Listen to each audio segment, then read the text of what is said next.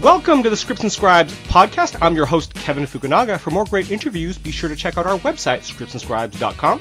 This is our last podcast of 2015, and before we get started, I want to wish all of you a happy holidays and happy New Year's. On the show today, I'm really excited to have on an exceptionally talented and prolific writer of film and television, with TV credits that include Lost, Alias, and Buffy the Vampire Slayer, and feature films such as World War Z, The Cabin in the Woods, and Cloverfield.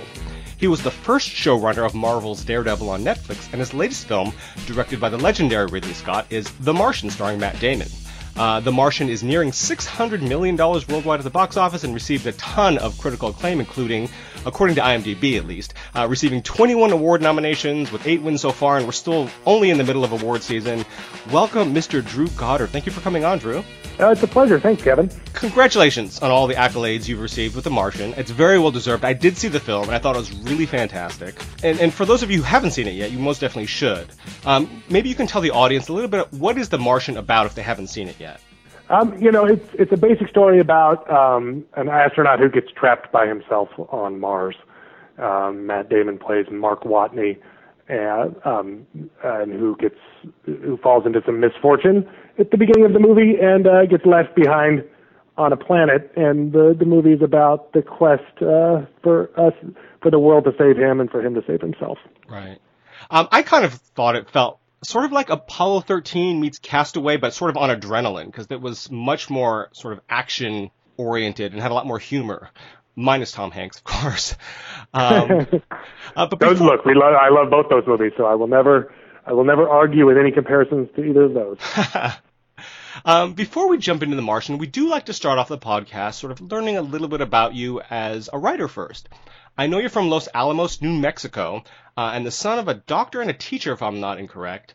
How did you discover your passion for storytelling, and how did you end up sort of working in the industry? It all started with reading. I mean, I remember being obsessed with books. That's my earliest memory. Is reading, and there wasn't a lot to do in New Mexico as I was growing up, so I would sort of devour everything I could get my hands on, and just hang out in the library all the time. And so it started there, and then in college I sort of discovered that screenwriting could be a job. I sort of thought I was going to be a novelist, just because I didn't understand. I didn't. It sounds naive, but I didn't understand what these jobs could be. Mm-hmm. And then I got to college and I learned about screenwriting and thought, that sounds pretty good. Maybe I could try that. And drove out to Los Angeles and just struggled to find work took the first production assistant jobs I could find. Right. And did that for about 5 years before I got hired at Buffy the Vampire Slayer. Well, that's great. I mean, did you get hired off a spec that you wrote for Buffy? I did. I wrote a pilot and a spec 6 Feet Under. And those two things piqued Marty Noxon's attention, and she sort of got me in the door. That's great. Now, The Martian. Your screenplay was adapted from the novel by Andy Weir, which I haven't read yet, but I did see the film. How did you discover the book, and what made you sort of believe it would make for a great film? What was it about the source material that really stood out to you initially? Yeah, I was sent the book, but this was before it was a book. It was an ebook, I suppose. Right, I heard about that. And Andy Weir had been publishing it chapter by chapter, a chapter a month over the course of like 3 years, and just giving it away for free. And a friend of mine, Aditya Sood, who's a producer on the movie, found it and said, "You should look at this. It's special." And I didn't really even understand what an ebook was at the time.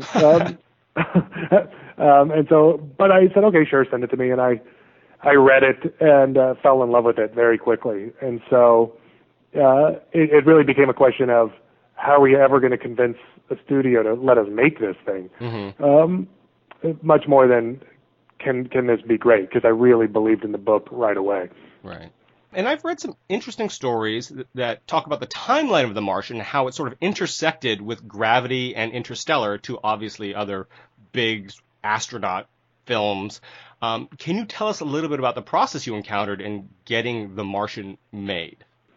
Yeah, I mean, look, getting any movie made these days is challenging, particularly original movies. And The Martian is based on a book.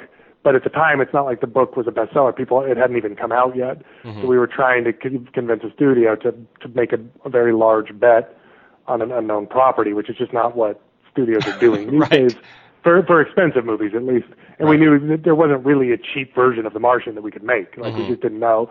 At the end of the day, they're spaceships, and spaceships are expensive. Right. So we needed all the help we could get. And the main thing was, first, I just had to put my head down and get a screenplay done, so that we could try to attract talent and get a good cast. Because I sort of knew that this movie had good parts in it. And one of the things you sort of learn in screenwriting is if you can attract actors, it's going to make your life a whole lot easier. Right. And the thing I liked about Andy's book was that even the supporting cast, even the smallest roles in the supporting cast, everyone had a moment. And that's the sort of thing that actors are looking for. They're looking for people to write them good roles. And so one of the pitches I made to the studio as to why they should do this was that let me get a screenplay done and let's start sending it to actors. I bet we can get them to do this. That was the hope. And so while I was writing it, though, we kept getting wind that there was this other space movie, that Sandra Bullock was doing a space movie, and I never really worry about those things because, if you hear that there's another space movie and you stop writing your space movie, you're never going to get anything done because there's always something like your movie out there all the time on whatever you're working on. Mm-hmm. But it's always in the back of your head, and then I turned in the first draft of the script the day Gravity came out, and we were all. I was just nervous because if there's too much overlap, it can kill your movie. Right. And also creatively, you don't want to put the movie out there if someone's already done it. It's like, well, let's not do this. But then we saw Gravity, and I loved Gravity. I loved it. But I also thought, oh, it's different. It's just a different movie. We have very different tones. Very. And it was, but it connected. Gravity did well, which I think we'd have to ask the studio, and I'm not sure they would ever admit this, but I have a feeling Gravity's success made the studio feel more calm. Sure. With selling a big budget space movie to a mass audience. I think it probably calmed them down. And then the same thing happened with Interstellar. I think a year after that, Interstellar came out on the same day that we started shooting. And we went through the same process where we went, we should probably see it and see. And then we watched it, and I loved that movie, but we just felt comfortable that we were different and that we weren't just repeating that movie. We just felt like we could be our own thing. Right, absolutely. Now, two things that are frequently brought up when talking about the film are the amount of humor that's instilled in the story and how accurate the science is. First off, I just want to talk about how much humor and levity you added to it, to what is essentially a very challenging, at some points, almost grim life and death situation. Was it ever a challenge trying to balance that seriousness of the story with those sort of humorous, lighter moments and avoid going too far? Yeah, I mean, the answer is yes. It's always a challenge. It's been a challenge on everything I've done, is to find that right tone. Because I tend to like projects that can sort of straddle that line between drama and comedy. I think it's just a personal preference. It's why I wanted to work on Buffy the Vampire Slayer more than anything when I was a kid, because Joss really always found that balance. Because the danger is always, if you veer into comedy, the drama gets undercut too much, and you can veer into spoof, right, or farce, and that's dangerous. However, it's all about finding that right tone, and the hard part is it's your gut. Right. You have to there's no correct instruction manual. there's no Sid Field book on tone. Right. Or if there is, I don't know about it. But right. You're just sort of trying to find that balance. And so the humor was in the book for sure, and it's one of the things that attracted me to it. And then, but with the movie, you have to sort of find where is the humor appropriate, and also what type of humor is appropriate. Like that's the part that I think I worked really hard on, because you have to find economy in your humor.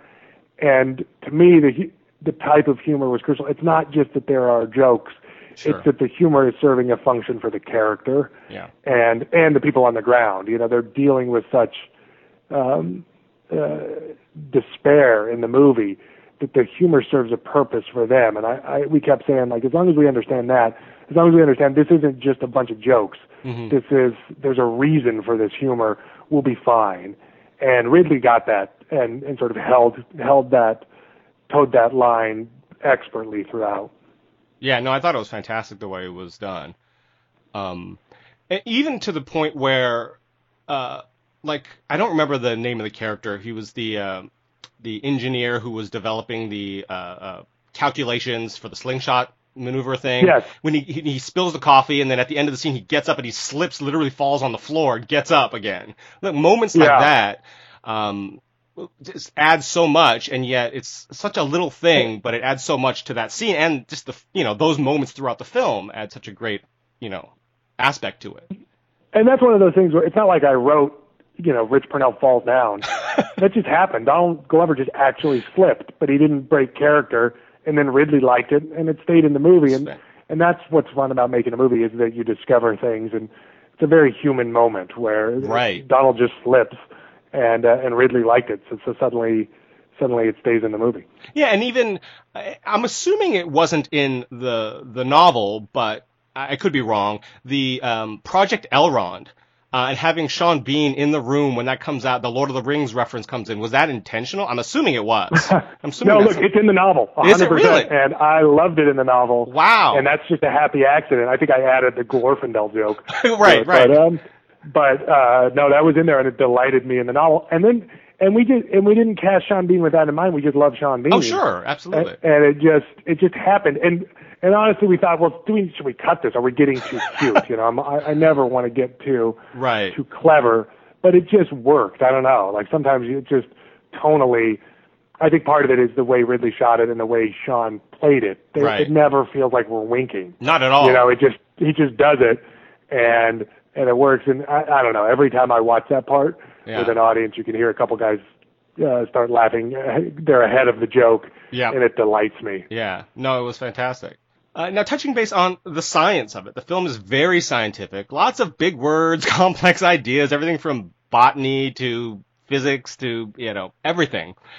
And I love it when a film like this, when the science feels real, and in this case, for the most part, it is real from what I understand, but it doesn't bog the audience down with too much exposition, explaining everything. So I think you did a great job with that, which I'm sure was a huge challenge since the story is so heavily reliant on science and technology, because that's basically, the means for Matt Damon to come home. In the film, one of Matt Damon's lines is, "I'm going to have to science the shit out of this." Was that what you said to yourself when you started writing the screenplay? And how comfortable were you with the science aspect of writing in general, but especially with this, before you started the writing process? Well, it was certainly one of the things that attracted me in the book. I mean, Andy is a genius, and the book very much is, if you think we go into detail in the movie, the book is hyper meticulous with the science, and I loved that when I read it, but I also knew that was going to be the great challenge of the movie. I said it right away to the studio. I said, listen, you need to understand what this is, because you can't come to me after the third draft of this script and say strip out all the science, because then we don't have anything.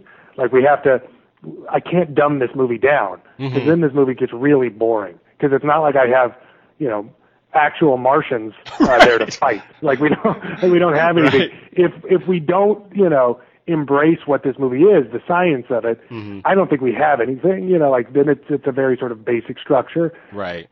The studio got it, but the truth is, none of us really were 100% positive it was going to work until we saw it for the first time with an audience. Even I was nervous about it. I was nervous.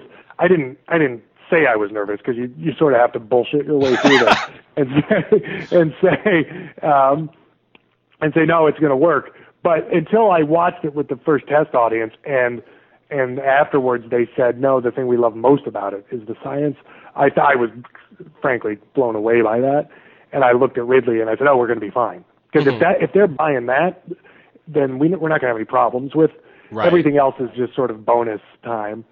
And I think part of it was the approach. I think what we did, I sort of said, listen, it's okay to not understand. I had to sort of make the studio comfortable and say, listen, you may never understand what he's doing with hydrazine, you know? Right. But what you will understand is he needs water to grow potatoes. You will understand he's hungry, you know? Mm-hmm. You will understand he's breathing too much, he's exhaling too much oxygen, and he has to figure out how to regulate his air. Mm-hmm. Like, these are basic survival benchmarks. And as long as you feel like he's not just doing a bunch of science experiments, he's struggling to survive. And we were very careful about holding that line, like making sure that the emotional side of the science connected with the audience, so that everyone feels comfortable about when you're talking about, you know, decaying radioactive isotopes. Right. You sort of get it because you know that he's cold, right? So all you need to know is he's trying to figure out how to stay warm, and that balance, I think, is what allowed us to get so dense in the science. Right. Now, in my research, I found that the only sort of major sort of issue that scientists seem to have with the film, the script, the book, was the storms on Mars. And they're saying they're not that big. Obviously, things have to be embellished for dramatic purposes, for the narrative. But were there ever any times when someone suggested something, or maybe from the source material or whatever, perhaps an element or a scene, that really broke the scientific rules? And how did you sort of get that to work? Or how did that conversation go? How did that turn out? Yeah, I mean, we sort of knew, look, we may make mistakes. The point of the movie is not we have to be 100% scientifically accurate. The point of the movie is we want to be accurate to the process of science, if that makes sense. Yeah, to the way scientists think and the way scientists talk. And, you know, science gets outdated, too. Like, there's stuff in the movie, I'm positive there's stuff in this movie that we're all taking as fact right now. Right. So 10 years from now, people are going to look back and go, you know, we've learned more since then, and that would be different. And that's just what you know going into it. So I don't really care. I think it's important that we sort of show this is how these scientists are approaching these problems right now. And that's kind of the soul of the movie for me.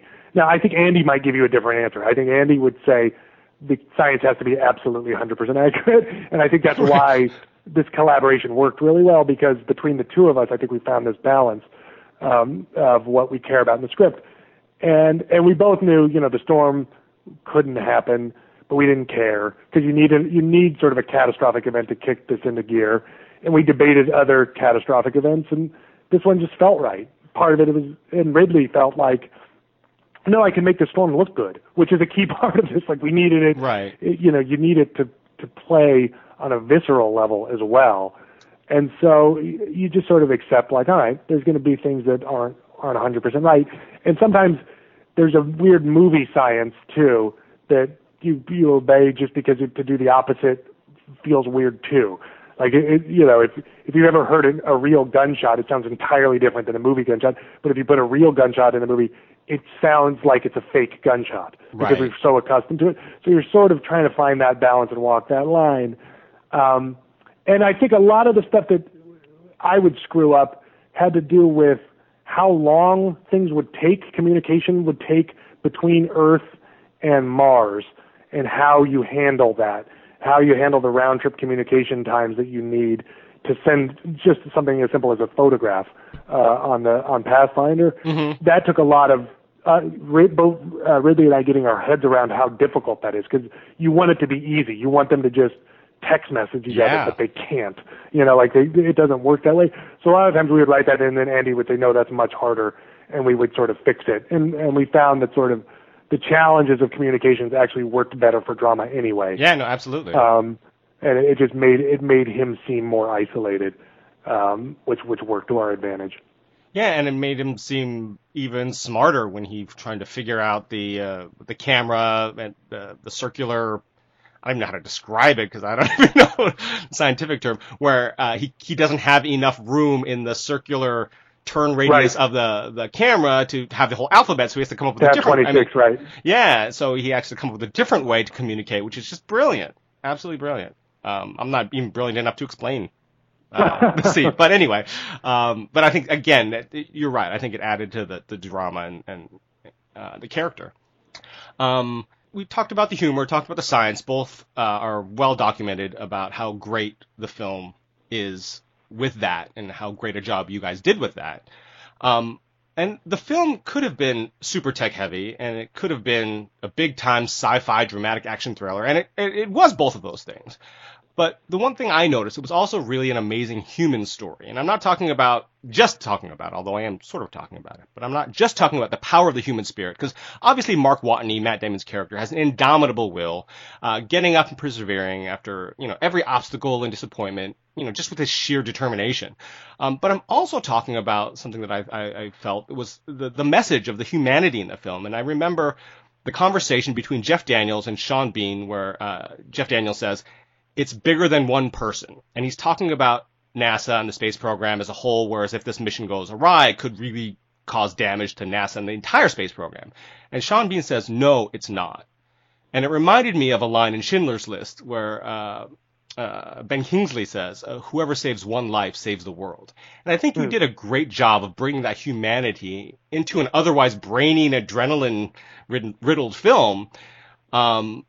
And I know it's all about the characters, but perhaps maybe you can talk about the themes in the film. What kind of message were you trying to get across to the audience, and how did you ensure that you were able to do it with all of everything else going on?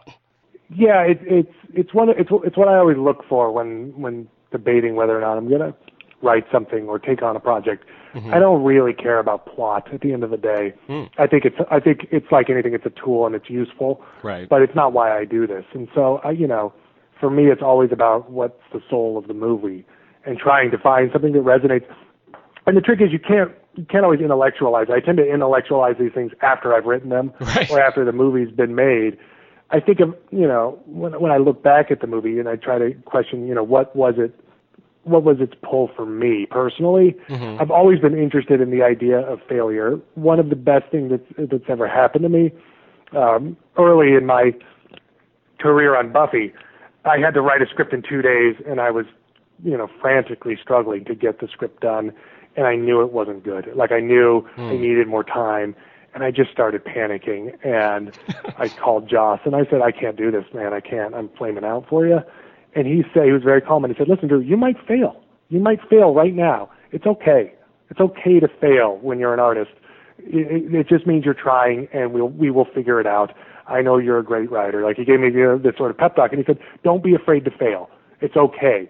And it was the best thing I needed to hear. And when I started reading The Martian, this idea of failure and failure not being a negative thing and being a positive thing, and the way that ties into science. Science is about failure. It's about we try something that we don't understand what this is.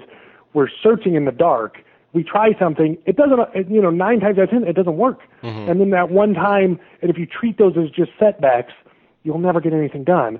But that one time, you'll get a little further. And I became obsessed with the idea that is a great metaphor for life. The scientific process is a metaphor for life. Mm-hmm.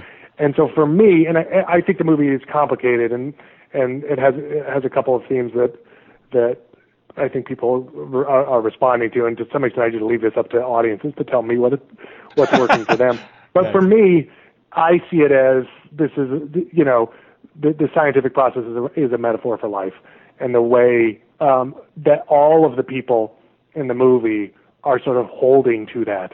They're all just struggling to figure it out, and they're screwing up, and yet they keep going. That really resonated with me, and I tried to structure the entire movie around that theme. Right.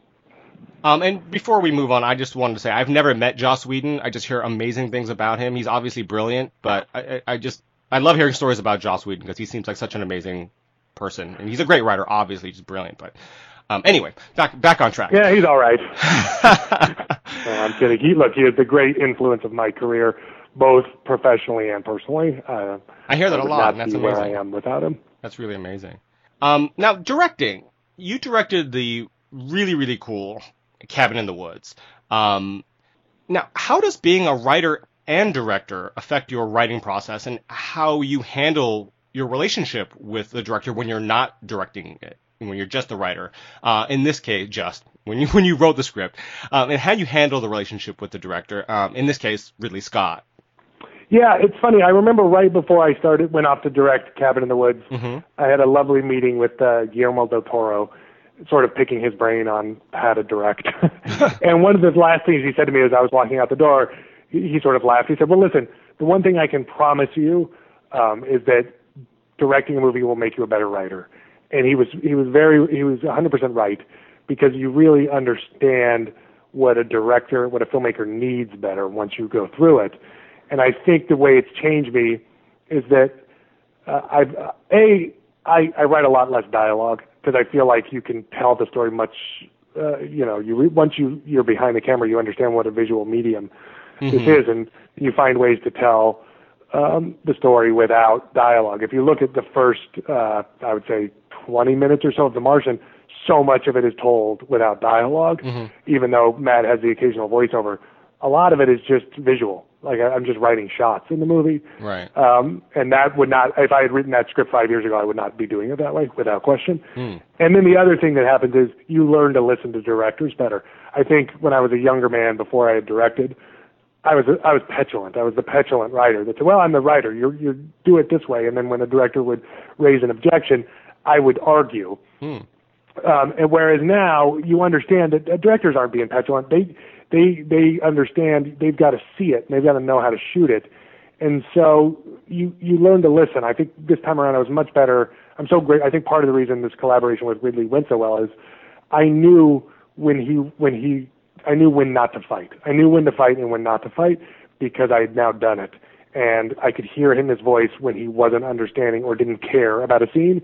And I've learned that if a director doesn't care, it's not going to be good. So Go ahead and cut it. Just go ahead and cut it. It's okay, because the job's too hard than to try to force that through the system. And just trust that you're working with someone that is going to give you a great movie. And that's what that's the side that made it easy, because when you've got Ridley, you just trust, like, okay, as long as he sees it, it's going to work. So I'm just here to support him. Right. That segues nicely. I would be remiss if I didn't ask what it was like working with Ridley on The Martian. Are there any stories or anecdotes that you could share?